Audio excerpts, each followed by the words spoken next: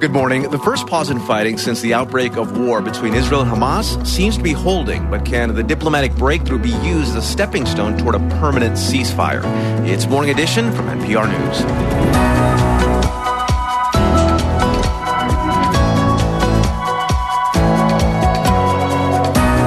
We also have a look back at Rosalynn Carter's role in shining a light on mental health. I'm Amy Martinez. In this hour, we remember how the late former First Lady fought to eliminate discrimination toward people with mental illnesses. Also in Nigeria, there's a growing demand for answers about the sudden death of an Afro-pop star. And on StoryCorps, a son talks with his father about why he got into the family business. It's Friday, November 24th. Happy birthday to a former NBA great, Oscar Robertson. The Big O turns 85. News is next. Live from NPR News in Washington, I'm Windsor Johnston. The Israeli military, hospitals, and social workers are preparing to receive a group of hostages expected to be released by Hamas in Gaza today. Qatar says 13 Israeli hostages will be released. In exchange, Israel will release Palestinian prisoners. NPR's Daniel Estrin reports from Tel Aviv. The Israeli military released images of the helicopter with 2 rows of noise-canceling headphones ready to take the freed Israeli hostages to a military reception center. Then they'll be taken to hospitals where they'll be reunited with their families. Social workers will be on hand to break the news that some of their friends and relatives were killed in the Hamas attacks October 7th. Sarit Sarfati from Israel's Welfare Ministry spoke to reporters. We will have to break the news to them very soon. This is something that cannot be delayed, because we don't want them to find out the bad and the sad news by rumors. Hamas says it will release a total of some 50 women and children over the next 4 days, and Israel will release 150 Palestinian prisoners and detainees, women and minors. Daniel Estrin, NPR News, Tel Aviv. A negotiated temporary pause in fighting is allowing people in Gaza to begin assessing the damage after more than 6 weeks of Israeli airstrikes in the region. NPR's Anas Baba reports that Palestinians are returning to their homes for the first time since Hamas attacked southern Israel on October 7th. The people that lived in the southern, easterns, their houses, because it's very close to the borders, they took their belongings from the schools, and they are like heading back to their houses. Maybe to just to see it or to have a look on it. NPR's Anas Baba reporting from Gaza. Dozens of people were arrested after a night of violent protests in the Irish capital of Dublin. Billa Marks reports far-right demonstrators took to the streets to protest a knife attack outside of a school that left several people wounded, including 3 children. The knife attack in the city centre had several people wounded, 3 of them young children. But the rioting that followed was severe and unexpected, Ireland's police chief has said, with more than a dozen stores damaged. 3 buses were burned and several police vehicles destroyed in what the country's top police officer called, quote, huge destruction from a riotous mob that was driven by, quote, far-right ideology. The country's Deputy Prime Minister praised emergency workers but called the country's modern and inclusive society, quote, something precious that should be protected. Police say they prepared for more violence but would conduct a fundamental review of their tactics in light of this event they did not anticipate. For NPR News, I'm Billa Marks.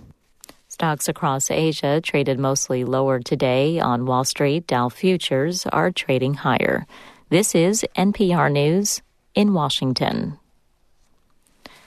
A new study finds overdose deaths during pregnancy and just after childbirth went up in the United States from 2018 through 2021. Martha Biebinger with member station WBUR reports the increase occurred as the overall number of drug-related deaths in the country hit record highs. The most dramatic increases were among Native Americans and pregnant people aged 35 to 44. Deaths shortly after birth nearly doubled for drug users. The study is from the National Institute on Drug Abuse. Deputy Director Dr. Wilson Compton says many pregnant women avoid treatment and prenatal care because they're afraid authorities will take their baby. This has profound implications for the way we discourage, directly or indirectly, women from seeking care during pregnancy. Compton says making addiction treatment medications more available to pregnant women and easing punitive threats would save lives. For NPR News, I'm Martha Biebinger. Search and rescue operations continue after a landslide struck a small fishing village in southeastern Alaska. Emergency teams are using dogs, planes, drones, and helicopters to locate 3 people who remain missing. 3 others were confirmed dead. Emergency crews in Australia are working to contain a wildfire that's burning along the coastal city of Perth. Officials say more than a dozen homes and 30 other structures have been destroyed. The cause of the blaze is under investigation. This is NPR News in Washington. Support for NPR comes from NPR stations. Other contributors include the John D. and Catherine T. MacArthur Foundation, recognizing exceptionally creative individuals. This year's MacArthur Fellows and more information are at macfound.org. This is NPR. And this is North Country Public Radio. It's about 5 after 8. Good morning. I'm Monica Sandreski.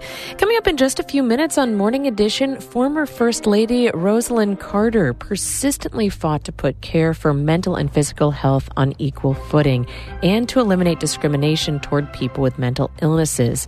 We'll take a look back at that legacy coming up in just a few minutes right here on North Country Public Radio, which is supported by the Adirondack Land Trust, working with communities to protect trails and open spaces for the benefit of all, AdirondackLandTrust.org, and by the Cloud Splitter Foundation, recognizing Eagle Island Camp and their commitment to providing an environmentally responsible and unplugged camp experience for girls and young women.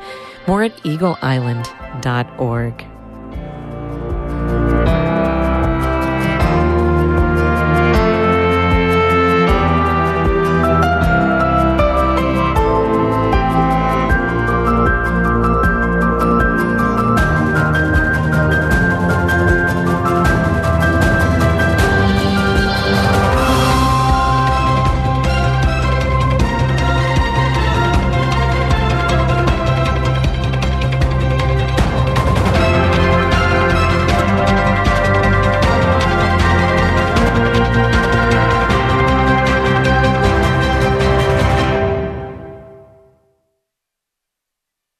This is Morning Edition from NPR News. I'm E. Martinez in Los Angeles, California. A 4-day pause in the conflict between Israel and Hamas appears to be underway.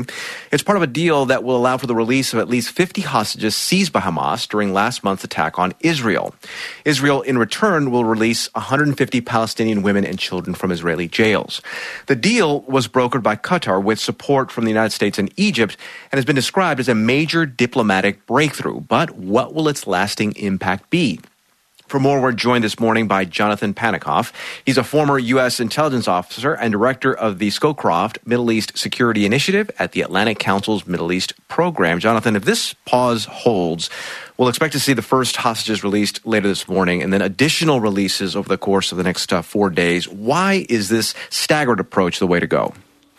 Good morning. The reason for the staggered approach is that it will help ensure confidence on both sides. In other words, there's obviously a fear that by Hamas, that if they released the 50 Israeli hostages or foreign hostages, depending on the makeup of the group, would Israel actually go ahead and release all their hostages? Would the ceasefire hold and vice versa? If Hamas releases some and Israel releases some now, then it gives both sides greater confidence and allows for there to be surety that both sides will keep to their words and their commitments that were made in the Doha document.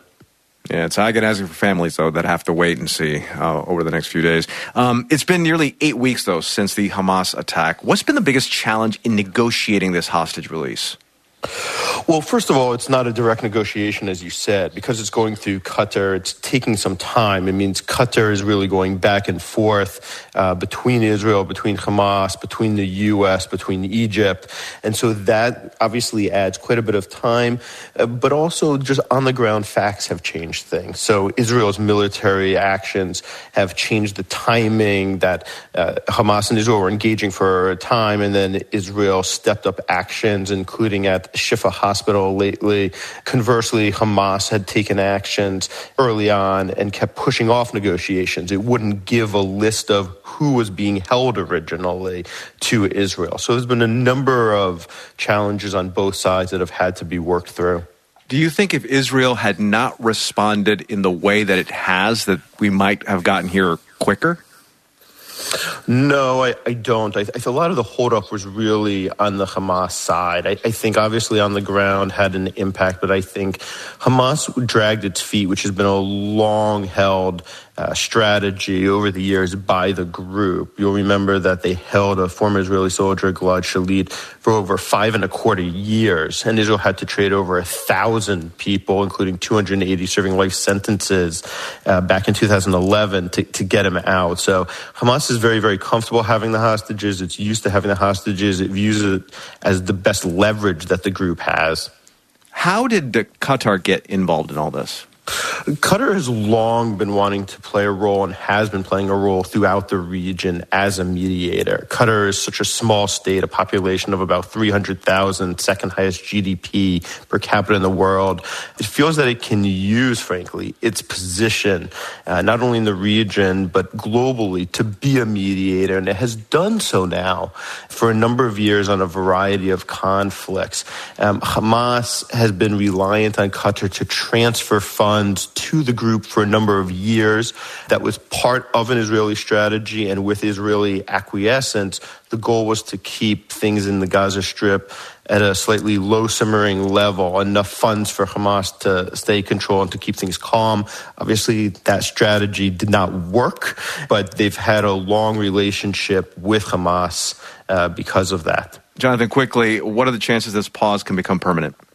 I think it's probably unlikely. The reality is nothing about this pause does anything to ensure Israel's long-term security, and that's what its military goals are being used for. So in the end, I expect that you'll see, unfortunately, resumption of fighting at the end. Jonathan Panikoff is a former U.S. intelligence officer and director of the Scowcroft Middle East Security Initiative at the Atlantic Council's Middle East program. Jonathan, thanks. Thank you. And for more coverage and for differing views and analysis of the conflict, go to npr.org/Middle East Updates. Former First Lady Rosalynn Carter championed many causes during her lifetime, but she held a special place in her heart for mental health. Many on the front lines of mental health advocacy say her legacy will be that she held on to hope despite numerous setbacks. Reporter Christine Herman explains. Rosalynn Carter was the nation's first prominent political figure to sound the alarm about the inadequacies of the mental health system. Half a century ago, people were ashamed to talk about mental illness, but Mrs. Carter did not shy away. She imagined that we would have mental health treatment just the same way that people were going to the doctors for their physical health. Dr. Rebecca Brendel is past president of the American Psychiatric Association. She says the landmark Mental Health Systems Act that Mrs. Carter championed while President Carter was in office was a game changer. It called for major investments in community-based mental health treatment. The measure passed, but would later be stripped of funding after President Reagan took office in the 80s. Brendel says if that hadn't happened, we would be in a very different place than we are, really playing catch up in making mental health services available to every American. Despite the setback, Rosalynn Carter persisted. Eve Bird, director of the Carter Center's mental health program, says Mrs. Carter often told stories about how hard it was, even as First Lady, to get people to sit down and talk about mental health. I think what sets her apart is that she recognized the stigma and really more so the discriminatory behaviors that come from that stigma. It would be another 3 decades before community mental health treatment would be federally funded again through the Affordable Care Act signed into law by President Obama in 2010. Before the ACA, Rosalynn Carter lobbied for another federal bill, the Mental Health Parity and Addiction Equity Act. It would require insurance companies to cover mental illness on par with other medical issues. Then Congressman Patrick Kennedy co-sponsored the measure. He says the Parity Act passed in part because it got tacked onto the $700 billion bailout for banks aimed at stabilizing the economy, but also because Mrs. Carter came to Capitol Hill to testify in support of the measure. I don't think we passed it because there was any great outcry to finally end the separate and unequal treatment of those who have a brain illness versus another illness of their body. there was just really not a whole lot of other people coming in with any kind of celebrity at all wanting to associate themselves with this cause. Fast forward to 2023, and there are many examples of how Rosalynn Carter's labors over so many years have come to bear fruit. Earlier this year, the Biden administration strengthened a rule to make insurance cover mental health care. Dr. Brendel with the American Psychiatric Association says Mrs. Carter's efforts also helped spur federal funding for research on mental illnesses. There's also the new national 3-digit mental health crisis line, 988. That parallels emergency medical services and can put any American and every American in touch with a trained crisis counselor when they're experiencing any kind of mental health crisis or emergency. And her mental health work was not limited to the U.S. In the early 2000s, she focused on Liberia. Here's Carter Center's Eve Bird again. We have been in Liberia for 15 years, going from one psychiatrist to over 350 clinicians, helped them pass their first mental health law. Beyond policy, Dr. Brendel is grateful to Mrs. Carter for her life as an example of compassion and dedication for anyone who hopes to bring about lasting change. We have to stick with it. It doesn't happen overnight. And her legacy will always be that she stuck with it right until the end. For NPR News, I'm Christine Herman. Turkey, mashed potatoes, stuffing, and even sweet pecan pie melting in your chunky cheeks. It was all so delicious yesterday. Today, not so much. All you're getting is mine. Leftovers. You're digging out of line. You went back for seconds and thirds of everything just hours ago. Today, you can't even look at another bite, even though you feel a little guilty. In the U.S., up to 40% of the food we produce goes uneaten. Anne-Marie Bonneau is the author of the cookbook, The Zero Waste Chef. Her ideas for your leftovers go beyond turkey sandwiches and pie for breakfast. She says you can find a way to use everything on the table, right down to the cranberry sauce. I like to make my own fruit bottom yogurt with it. It's delicious. So I'll just take a big spoonful and put it in a small dish and top it with yogurt. Bonneau says you can even use that unfinished bottle of wine. You can make really delicious vinegar from leftover wine. Let's say you have a cup left over. You can stir in a few tablespoons of apple cider vinegar and let it sit for about a month, and you'll have delicious vinegar. Bonneau says to think of your Thanksgiving leftovers as resources. Save the turkey bones and make broth. When you're prepping, you can save the little bits and pieces of vegetables, and you can either freeze them or you can use them right away to make free vegetable broth. She recommends putting some pastry dough over turkey leftovers and gravy to make a turkey pot pie, or even turkey shepherd's pie if you have uneaten mashed potatoes. But what happens on day 3 or day 4 when eating leftover turkey feels like a chore? Use the freezer. Freeze that leftover turkey. Take it out a couple of weeks later or a month later and cook something new with it. And don't forget, there's no reason your household has to shoulder this burden alone. I would tell guests, bring a container. Who doesn't like leftover Thanksgiving dinner? And don't be afraid to employ a little guilt. Remember, finishing up all those leftovers is good for the planet. So win-win.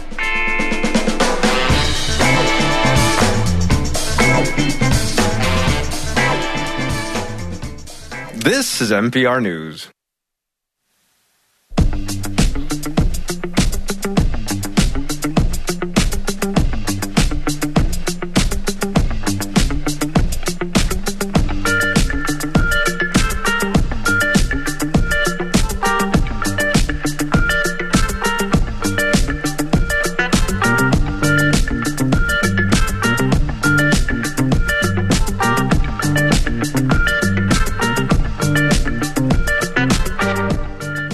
You're listening to Morning Edition right here on North Country Public Radio. It's about 20 after 8. Good morning. So glad that you could start your day with our community's public radio station, NCPR.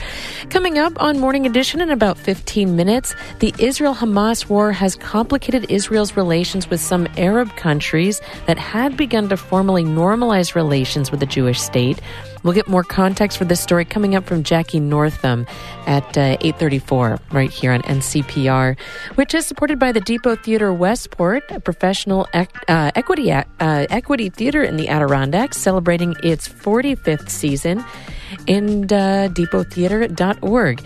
Support also comes from St. Lawrence Health, whose clinical and rural research health team is conducting clinical trials to advance medicine in the North Country and beyond. Learn more at stlawrencehealthsystem.org. And by Seacom Credit Union, serving the financial needs of people throughout northern New York and Vermont in person, online at seacom.org and on your smartphone.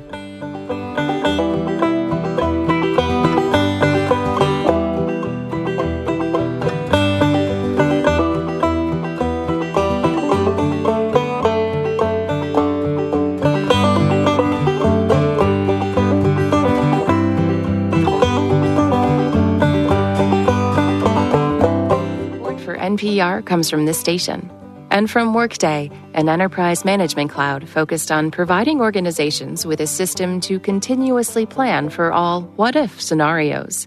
Workday, the finance, HR, and planning system for a changing world. From Procter & Gamble, maker of Nervive Nerve Relief. Nervive is designed to reduce occasional nerve aches, weakness, and discomfort in hands or feet due to aging. Learn more at nervivehealth.com. From BritBox with Payback, a new original crime thriller from the creator of Line of Duty and Bodyguard, starring Grant Chester's Morven Christie and Ozark's Peter Mullen, streaming at BritBox.com/NPR. And from the Doris Duke Foundation. This is Morning Edition from NPR News. I'm E. Martinez. Lots of great Black Friday deals are hiding in plain sight. You just got to know where to look. Let's make a deal.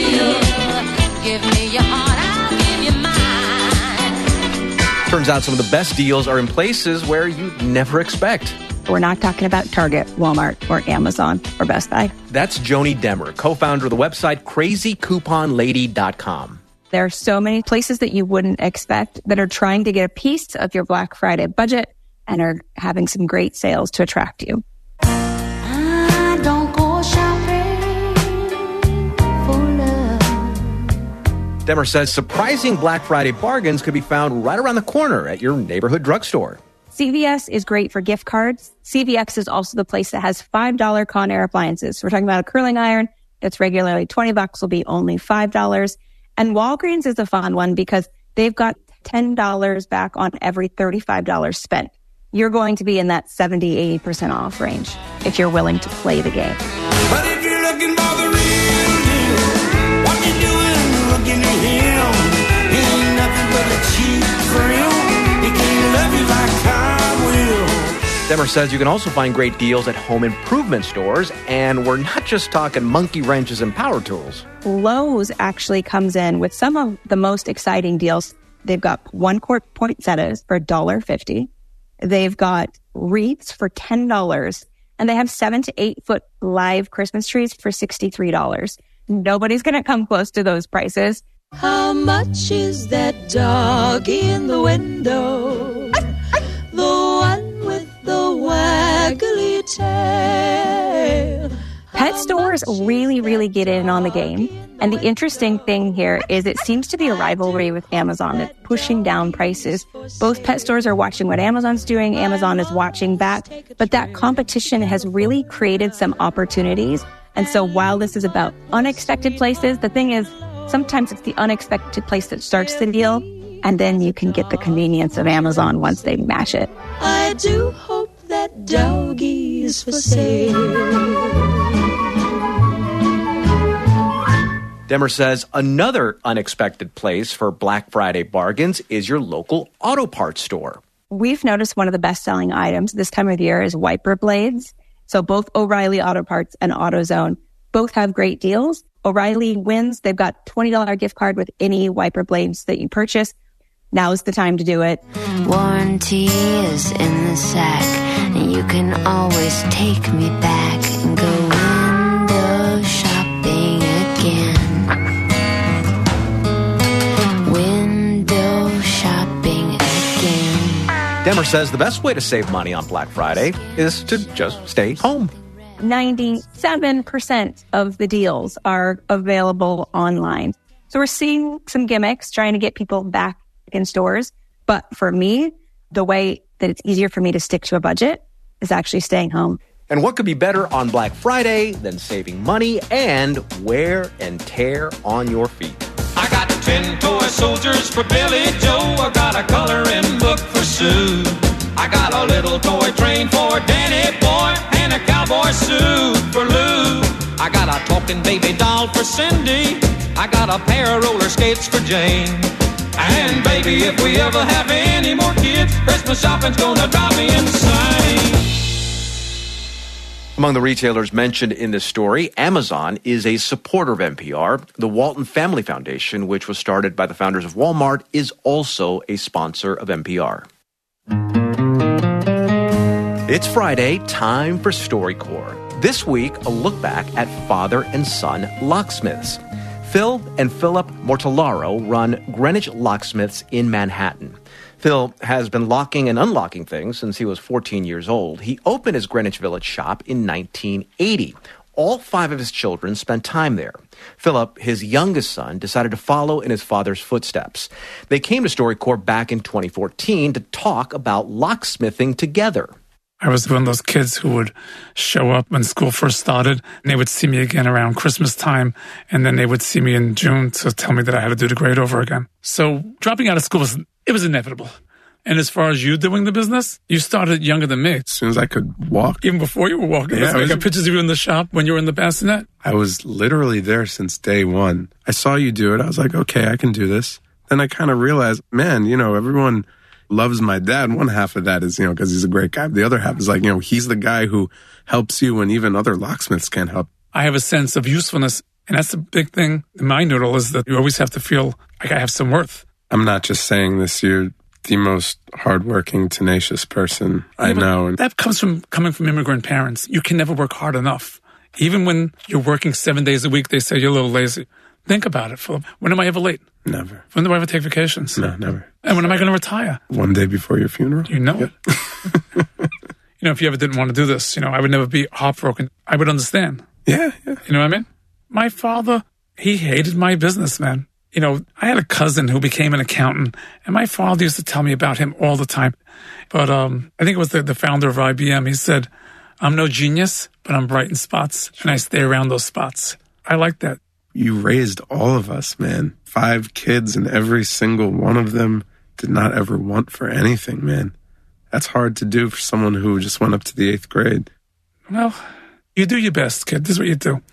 But honestly, your best, not just a BS best. And even if you fail, it doesn't feel that bad. You're always my barometer. You've never let anyone down. That's what sets you apart. That's Philip and Phil Mortellaro in New York City in 2014. Phil still insists he has no plans to retire. Their interview is archived in the Library of Congress. Major support for StoryCorps comes from Subaru. The Subaru Share the Love event runs through January 2nd. By year's end, Subaru and its retailers will have donated over $285 million to charity. Subaru.com/share. And from Dignity Memorial, helping families plan life celebrations now so their loved ones are protected later, because nobody should have to plan for a loss while they're experiencing one. Learn more at dignitymemorial.com. This is NPR News. There are a lot of suitcases for airlines to keep track of, and if one goes missing for long enough, everything in it ends up at a huge store in Alabama. Even a fraction of a percent of all lost items is going to accumulate quickly when you consider that millions of people travel every single day. Our reporter digs through your old luggage on All Things Considered from NPR News. Join us for ATC this evening between 5 and 7 o'clock right here on North Country Public Radio. Good morning. It's 8:30. Monica Sandreski, so glad you could join us. Support for the station comes from the Adirondack Foundation, connecting people, ideas, and resources to improve lives and expand opportunities throughout the Adirondack region. Details at adirondackfoundation.org. And by NCC Systems, protecting North Country businesses and homes for 50 years. Offering cameras, security, fire alarms, and entry control, nccsystems.com.